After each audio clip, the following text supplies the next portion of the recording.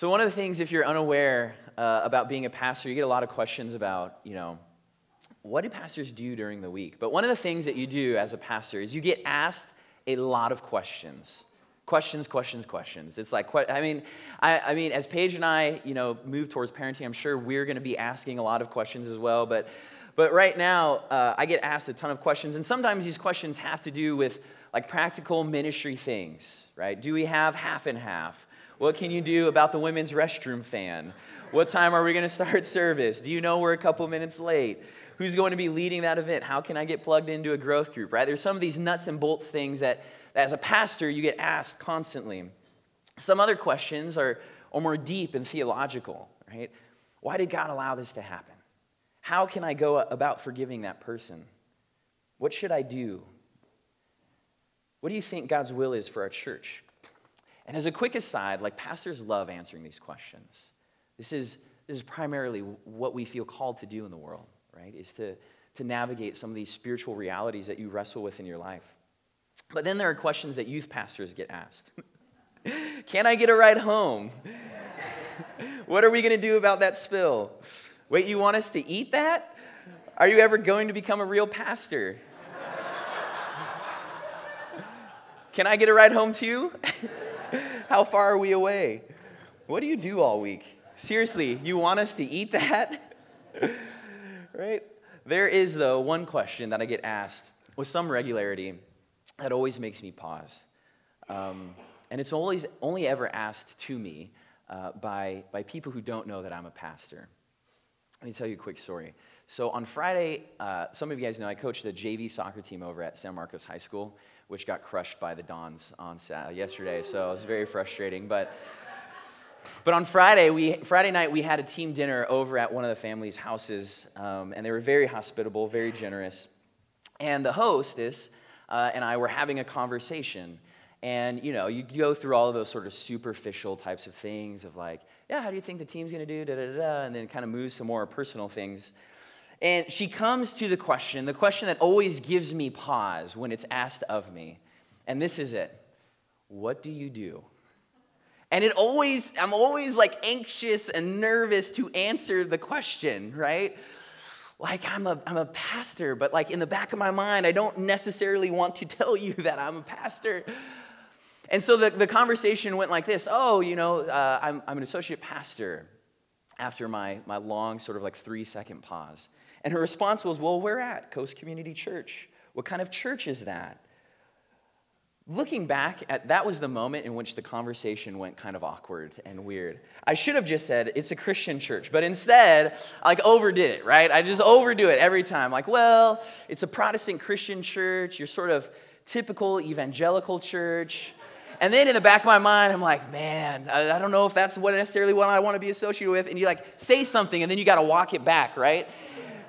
And so instead of just stopping, I keep overdoing it. Well, labeling ourselves as evangelical church has a lot of connotations that I don't necessarily want to be associated with, but our denomination has traditionally kind of fell in line with the evangelical, and I'm just digging myself into a deeper and deeper and deeper hole and blah, blah, blah, blah, blah. She heard a lot about the Nazarenes, right? And she kind of, it was really funny because she ended the conversation. She was like, so are you basically trying to say you're a little bit more open-minded? And I was like, I don't know. We're just a Christian church, But I realize, though, that there's a certain set of ideas about Jesus and Christianity and the church in general that are floating out in the world, right? That I don't necessarily want to be associated with. I don't think Jesus wants to be associated with. I don't think represents the best of the Christian tradition has to offer, right? And I long and I yearn for people to know the Jesus that I know. I long and yearn for people to know the Christianity that I know, the church that I know, you people that sit in here that I know. And I don't necessarily want to be associated with these things, but it raises an incredibly important question that the church must ask itself. What do we want to be known for in the world? What do you long for Christians to be known for in our city? What, as a student who goes to our junior highs and high schools, campuses every day, what do you wish people knew about Christians on that campus? When you go to your jobs and your workplaces, what do you wish people knew, your coworkers knew about Christianity and Christians and how it is that they live and choose to live their lives in the world? But fortunately, Jesus thought that this is an important question to ask himself, and he answers it for us. And it's where we're going to pick up here in the Sermon on the Mount this morning. And if you want to stand for the reading of God's word, I invite you to do so. At the end of the reading, I will say, "This is the word of the Lord," and you can say, "Thanks be to God." Matthew chapter 5, starting in verse 13. "You are the salt of the earth. But what good is salt if it has lost its flavor? Can you make it salty again? It will be thrown out and trampled underfoot as worthless. You are the light of the world, like a city on a hilltop that cannot be hidden. No one lights a lamp and then puts it under a basket. Instead, a lamp is placed on a stand where it gives light to everyone in the house. In the same way, let your good deeds shine out for all to see, so that everyone will praise your heavenly Father. Don't misunderstand why I have come. I did not come to abolish the law of Moses or the writings of the prophets. No, I came to accomplish their purpose. I tell you the truth, until heaven and earth disappear, not even the smallest detail of God's law will disappear until its purpose is achieved. So if you ignore the least commandment and teach others to do the same, you will be called least in the kingdom of heaven. But anyone who obeys God's laws and teaches them will be called great in the kingdom of heaven. But I warn you, unless your righteousness is better than the righteousness of teachers of religious law and the Pharisees, you will never inherit the kingdom of heaven." This is the word of the Lord. You can take a seat. Let's pray real quick. Jesus, our desire is to understand these words that you spoke 2,000 years ago and have long shaped in your people, that have long directed the decisions that we make in our lives, that have long given vision of what it is that the church should be. And our desire, Lord, is that in the midst of this gathering, in the midst of kind of the reading and expositing of your word, that somehow in the midst of these very human activities, that your Holy Spirit would be illuminating truths and be shaping and forming character that we couldn't do without you in this gathering. So be here in this place. Let us have eyes to see and ears to hear. And it's in Jesus' name that we pray. Amen. Jesus uses here two images to describe his disciples, salt and light. Before we jump straight into what he's trying to communicate through the use of these images, I want us to kind of make two preliminary connections or see two things in the passage that are incredibly important for us to understand as we think about salt and light and what it means to be those in the world. The first thing is it's important for us to remember who Jesus is speaking to in this passage. If we look back at the beginning of Matthew chapter 5, we read in verse 2 that Jesus' disciples came to him and he began to teach them. Jesus' teaching of the Sermon on the Mount, although it is debated, my personal belief and conviction is that this sermon is directed to those who are his disciples. That's the primary audience to whom Jesus is speaking. Dallas Willard defines a disciple of Jesus as anyone who is learning from Jesus how to lead their life as he would lead their life if he were they. Or, like more simply, that is, learning to live my life the way Jesus would choose to live my life. This is what disciples do. This is what we all ought to be doing, is living our lives, the decisions and the circumstances that we find ourselves in and facing, and thinking to ourselves, what would Jesus do if he were me? As cliche as the WWJD movement is, that is essentially what a disciple is trying to live our lives as if Jesus was living our lives. And this is the audience of the Sermon on the Mount. At the beginning of the Sermon on the Mount, Jesus describes the character of a true disciple of his. The Beatitudes cast a grand vision for a way of life in the world. And that life looks very distinct from the world in which it is located. In a violent world, disciples are peacemakers. In a world that turns its head away from unpleasant sights, disciples mourn for the homeless, for the refugee, for the lost, and for the brokenhearted. In a world where people's intentions are directed by self-interest, the disciples are pure in heart. In a world where individualism reigns and life is about the self, disciples show mercy, giving of themselves to the world around them. The life of a disciple is meant to look much different from the world around it. This is a basic theme of the Sermon on the Mount.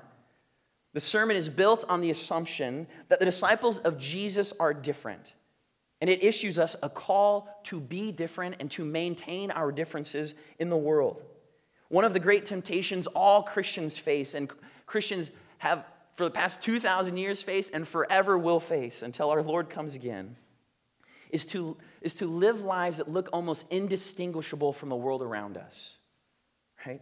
It is the temptation to want to look like the dominant culture that we exist in. The Christian life, the life of a disciple, though, is supposed to be lived as a counterculture to this world, as different, as distinct from it.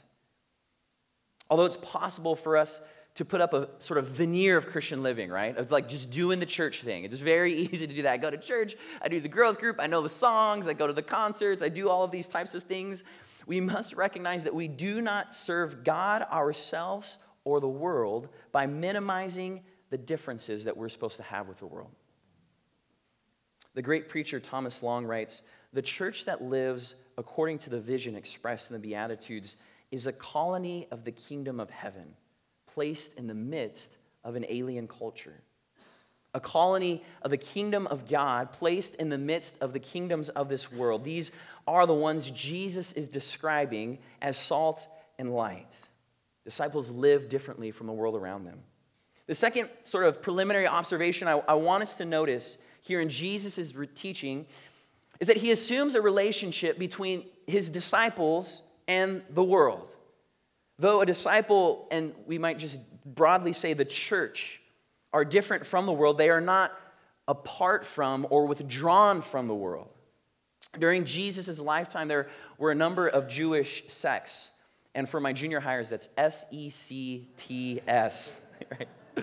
We might describe them as similar to our denominations that we have in our tradition. One of these sects was called the Essenes. The Essenes are popularly known in culture today for their manuscripting of scriptures. So without a printing press, right, thousands of years ago, you would literally have to take your Bible here, and in order to make a new copy, hand write an entire copy of the Bible. And this community, this is part of what they did. And we know we know this because there's a great discovery, I believe in the 40s, of something that many of you may have known as the Dead Sea Scrolls, right? That are just the oldest manuscripts or copies of the Bible. Total side note, and I don't know why I'm going to say this, but whatever. I decided I wanted to see when I was in seminary how long it would take to hand write a copy of the Bible. And so I started with Genesis, and I think I stopped around chapter 12. And I was like, it's not worth it. Use the technology. What are you doing here, dude? Come on.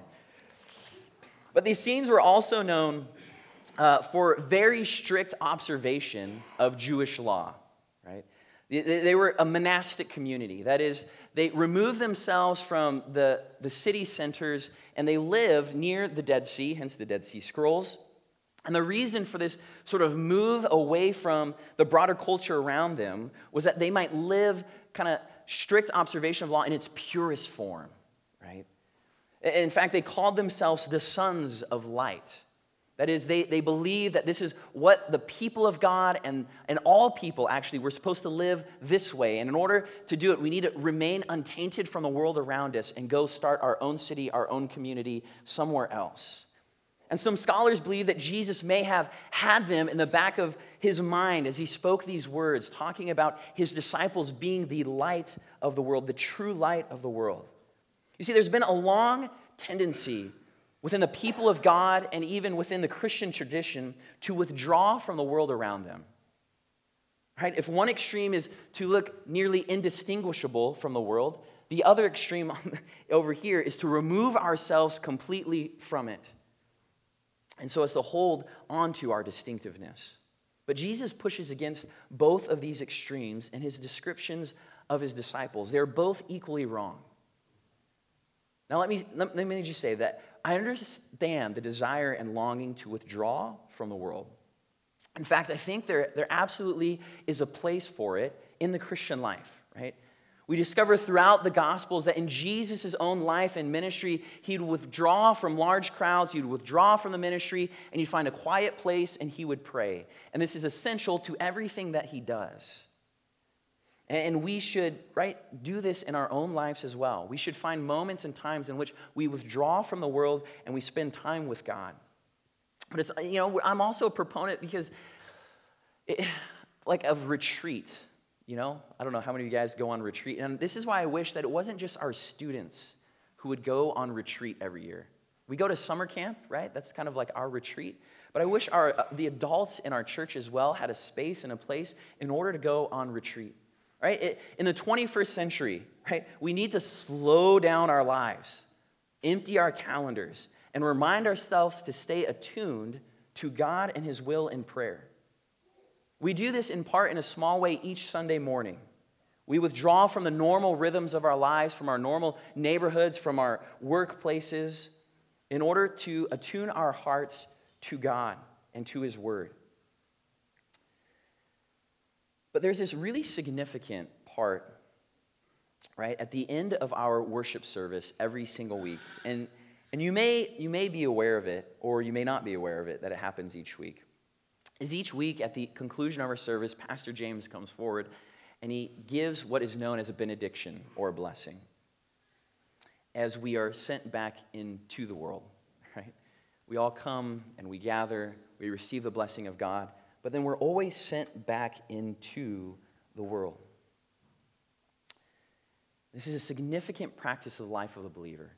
Is we come, withdraw, stay attuned to God, but then we're always sent back into the world.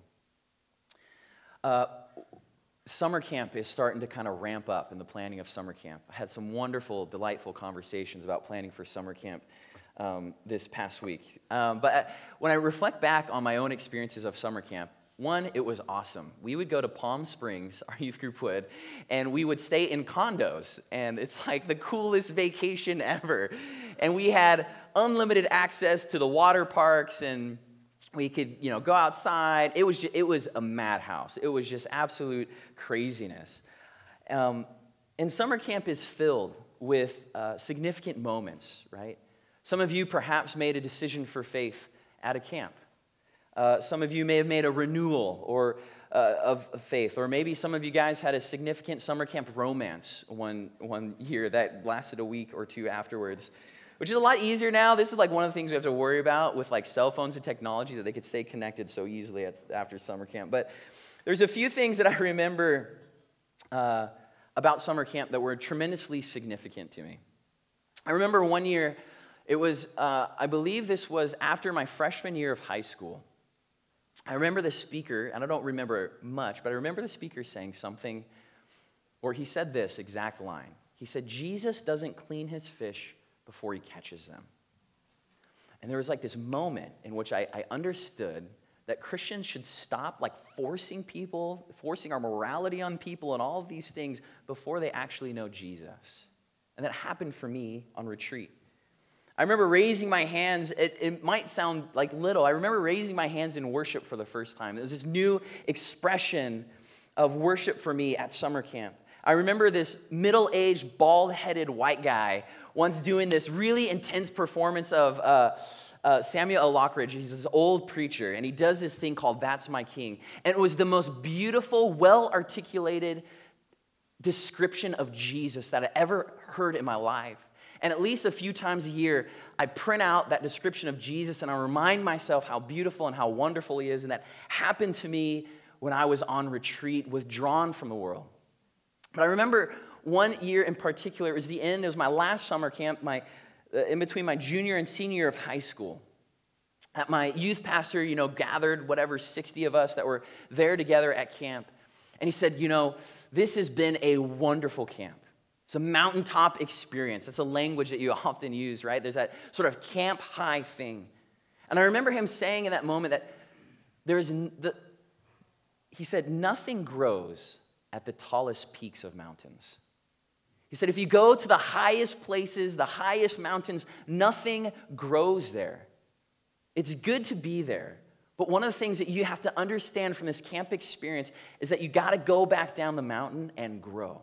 You got to go back down the mountain and you have to affect and change the world around you. Otherwise, this retreat, this withdrawing from the world was for naught. And this is supposed to be what we do as a church. We withdraw and then we are sent out as different people back into the world. If the church is supposed to be this colony kingdom, distinct yet engaged with the world, not completely withdrawn, but kind of living and engaging with it, it raises this really important question that we have to ask ourselves. What good is it to be that in the world? What good is it to be this different yet engaged people of God that are kind of strange and kind of weird, but like, does it affect anything in the world? Like, does it do anything, or is this just for us? Is this the holy huddle that we're just kind of doing our thing for us? It makes us feel good. Is that the end goal of the Christian faith and all of the things that we do here in the church? Right? Like, what good is it to walk onto your school campuses each day and be different from your classmates? Right? What good is it to enter your workplace each day a little different from your coworkers? What good is it to be a disciple of Jesus in Santa Barbara, California in 2017? Does it affect the world around us at all? You see, the church, for all of its vision, right, in this world is overpowered and outnumbered and often overlooked. Right? The church that Matthew's gospel is written to is representative of the experience of the church in many times and places. It's a small group trying with mixed results to live out a different kind of life, set down in the midst of a teeming, fast-changing culture that neither appreciates nor understands them. You see, the hardest part is not being a Christian for a day, but being faithful day after day after day. And maintaining confidence in what so often appears to be a losing cause, right? It's kind of how it feels sometimes as the church and as a Christian. Like, what are we doing? Does this do anything in the world? But it's in the midst of these concerns that Jesus offers these two astounding images to describe the church. Jesus says to the church, "You are the salt of the earth. You are the light of the world."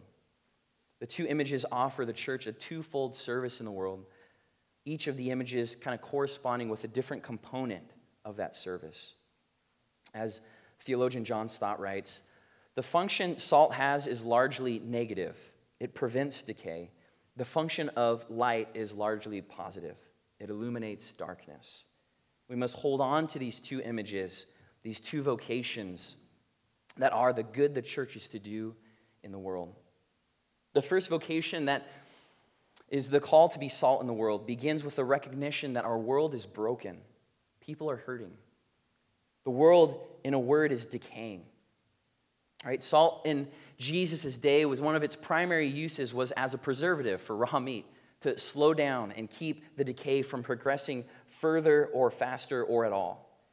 You see, you need not be on Twitter or Facebook or watching the news long to know the issues that are facing our world. We're not, though, just mere victims of the brokenness that exists. We are active participants in the broken world. See, the rejection of God leads people to pursue their own distorted notions and perverted passions. If history shows us nothing else, it proves that when we're left to our own devices, humanity quickly runs amok of things. The shorthand way of saying this in the Christian tradition is that the world is tainted by sin, and individuals in this world struggle with sin.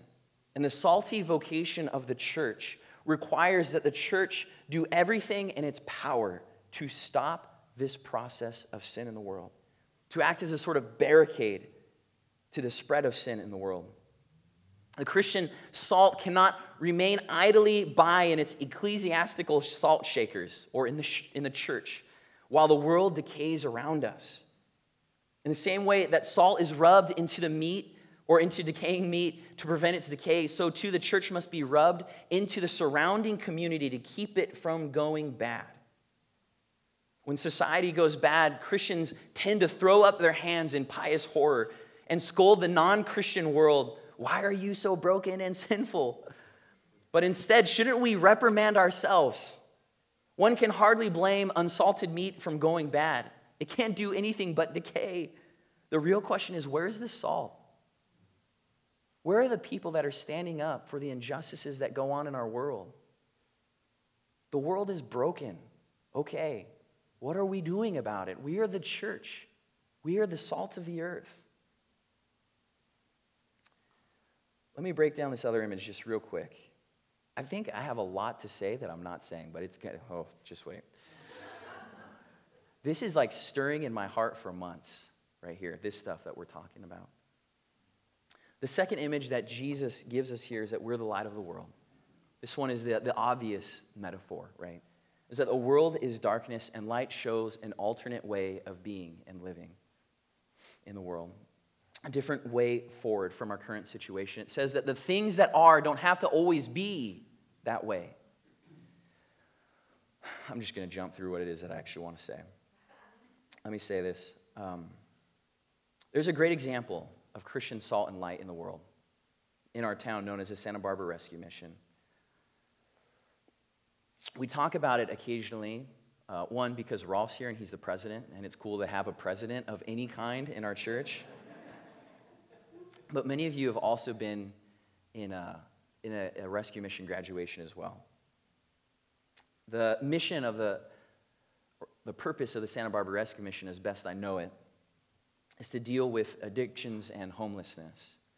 It recognizes that there's brokenness in the world, and it wants to be salt and light in those places. I wasn't gonna get this personal, but I'm gonna get very personal because this has to be personal. And if I cry, forgive me.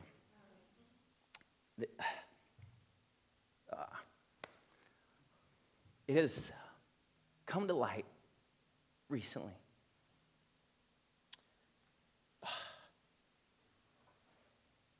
This is why you don't share personal things. That my brother is a drug addict. And it's weird because it's not my family, you know. But there's all sorts of things that happen because of that, you know. And it's this brokenness and there's this sin in his life that's just wrecking him. And I look at the Santa Barbara Rescue Mission now in a very different light than I did 2 years ago, because I realize how messed up drug addiction is and how it just messes with family systems and stuff. And we need organizations like that who say, we're going to deal with sin in the world in very practical ways. That sin is spreading in the world and it's breaking people's lives and it's destroying homes and it's messing up families. And somebody somewhere has to say, stop. Somebody somewhere, the church has to be that. We have to be the salt that says, brokenness is not going to go any further than this in this person's life and in our community and in our family. It's that there has to be that preservative, that thing that says no more sin. We're not going to allow this to affect this person's family anymore. We're not going to allow this to affect our community anymore. But it's more than just stopping it, right? One of the things that I understand that the rescue mission does so well is it says, we're not just going to stop this addiction that's going on in your life. We want to equip you for a different way of living. We want to show you an alternate way. We want to turn the lights on in the midst of the darkness in your life to live a different way moving forward. And in so many ways, this is what it means to be salt and light in the world. Is that we stop things from moving forward or progressing in people's lives and allow them to live a different life. And all of us are keenly aware, right, that there's sin that runs rampant in the world. And it is the church's job, it is our vocation to speak truth into life, into their lives, into the world, and offer them a different way forward. This is what we do as the church. You know, this is what we do a few years ago. Young Life is another ministry here in our church. And a few years ago, I was at a golf tournament, and they had a student that was a part of their ministry share testimony. that kind of stuck with me over the past few years. She lives in a single-parent home, and that single parent is an alcoholic. And she wasn't connected at all with that's the only life that she knows. And this organization, this Christian group says, no, we are going to, in the midst of whatever is going on, however that's shaping your understanding of marriage and family and people and whatever it is, we are going to stop that. We're going to step in and be a new family to show you a different way forward in your life. This is what we're supposed to be doing as the church. This is why when there's young people in our churches that we know that come from like the kids I talked about, my soccer team the other day. When we sit and they don't know their dads, they've never known their dads. That's going to shape and affect them, right? A broken family is going to shape and affect them for the rest of their lives. And so the church has to step into those places and say, no, we're going to be the spiritual fathers so that you can not allow that brokenness to seep further and further into your lives, so that you can see that there's a different way forward. This is what we're supposed to be doing, church. This is what we do. This is what we're supposed to be doing. You see, salt and light, they have one thing in common, is that they give and expend themselves, and thus are the opposite of any and every kind of self-centered religiosity. Right? The church has to exist as the salt and light of the world. Otherwise, who is going to be doing those things? Whose vocation is it if it's not ours? Jesus says here in the Sermon on the Mount, you are the salt of the earth. You are the light of the world. In other words, there is no other group of people that are going to be doing these things in the world. And so we have to be that in the world. This is what we should be known for in the world, is that we see brokenness and we say, no, it stops there. And we're going to allow this to have a different future by pointing to Jesus. The question that, I feel like I'm totally just like off of my sermon notes now, but this is a question that's been bothering me and stirring in my heart for several months. And it has to do with what are Christians in the church being known for? But it has to do with me in particular. This is the question that's been stirring in my heart, and I shared this with a youth group several weeks ago. The question was this: if I had no words, how would I demonstrate that I was a Christian? If I had zero words to articulate, because let me tell you, I can spin my words and make you sound like I'm the best Christian in the world. I went to seminary. I know all of them, right? That's what I'm trained in. And I could convince the world, I can convince the people that are on my soccer team and their parents that I'm a Christian, I'm a pastor. Come on, I'm a Christian for sure. All of these things, right? But the question is this: if I had to remove all of that, is there anything in my life that demonstrates that I follow Jesus? Is there anything in my life right now in which I am salt and light in the world? Because these are the things that Christians are in the world. And this is what the church is supposed to be doing. This is what we're supposed to be doing each week, is discovering ways in which we can demonstrate our Christian beliefs without our words. Right? There's the famous saying, I preach the gospel at all times, and sometimes I use words, right? This is what we are supposed to be doing as the church, day in and day out, being salt and light in the world. What will Christians in the church be known for, though, in the world today? What are we known for? What are Christians known for on your high school and junior high campuses?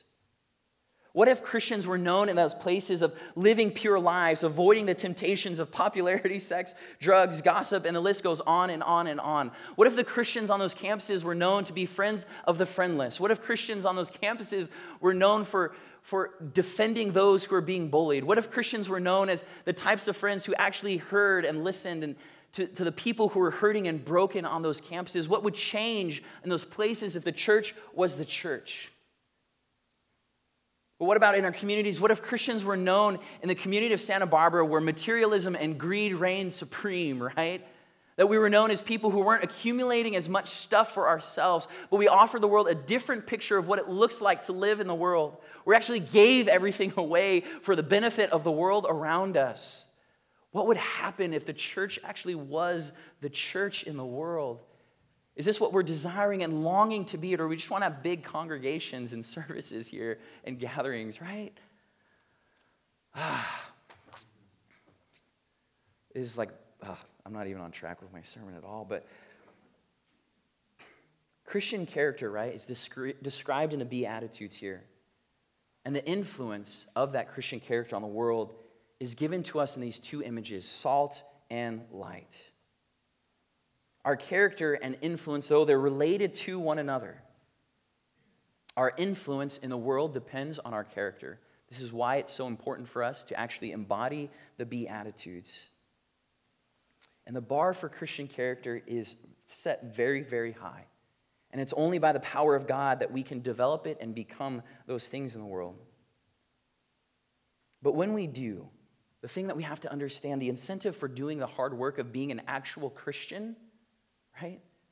Of being an actual disciple of Jesus, to actually being poor in spirit, to actually being a peacemaking people, for actually being salt and light in our community. The benefit of that is that we get the blessing of God on ourselves. We bring salvation to the world and we bring glory to God, according to Jesus here in this text. My prayer for our church over the past several months and for myself, and so I'm so pumped that we're going through the Sermon on the Mount, is that we would be what Jesus is talking about here in the Sermon on the Mount. That we would actually become the disciples of Jesus in the world. Because I genuinely believe, church, that we will be a blessed church if we do that. I genuinely believe, and I authentically believe, that we'll bring salvation to the world.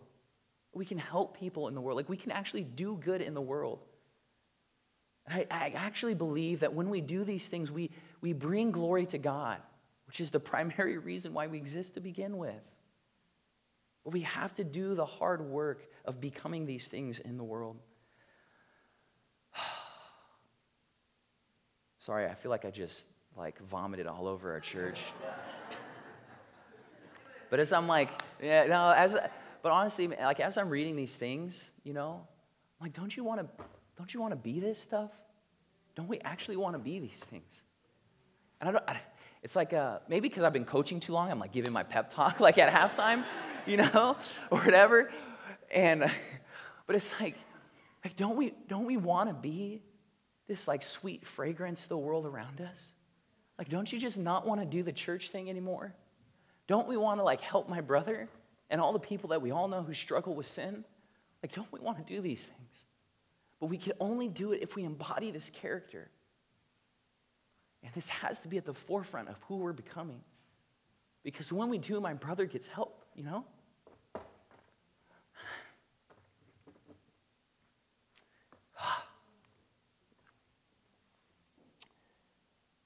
In a few moments, we're going to take communion. I'll invite the worship team just to come up or whatever. But Jesus, in so many ways, embodies this stuff that he talks about here in the Sermon on the Mount. He embodies the character, and he embodies the influence. And one of the things that I always pray every time I take communion, I'll let you do inside of when I kneel here, is I pray, Jesus, may I become what I eat right now. May I become broken for the sake of the world, they might find healing, right? May I become you in every way. The greatest demonstration of the Sermon on the Mount comes to us in Jesus' sacrificial giving of his life. And what we see at the end of that, right, is that when you give all of yourself completely, God is faithful, right, and does something new in the world. God is faithful even when we give of ourselves, and we trust that when we give of our lives entirely, that he will restore that giving of our lives. And so I pray, that we as a church will become the body and person of Jesus in the world. Let me pray for us.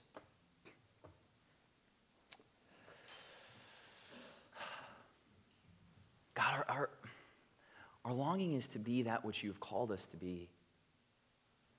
Our longing, God, is to be the salt and light in the world. And though we're small, we make great impact because we don't go at it alone. We go at it with your power and with your love, with your Holy Spirit, God. And so I pray, God, that as we dive into your word, we wouldn't just understand the Sermon on the Mount, that we would be the Sermon on the Mount in the world. But we recognize and we realize that we need your power, we need your strength, and we need your might to become what it is that you're calling us to be. And at the end of the day, God, it's for a broken and hurting world, but it's for your glory. And so equip us, empower us, God, that we might give you all the glory that you're deserving of.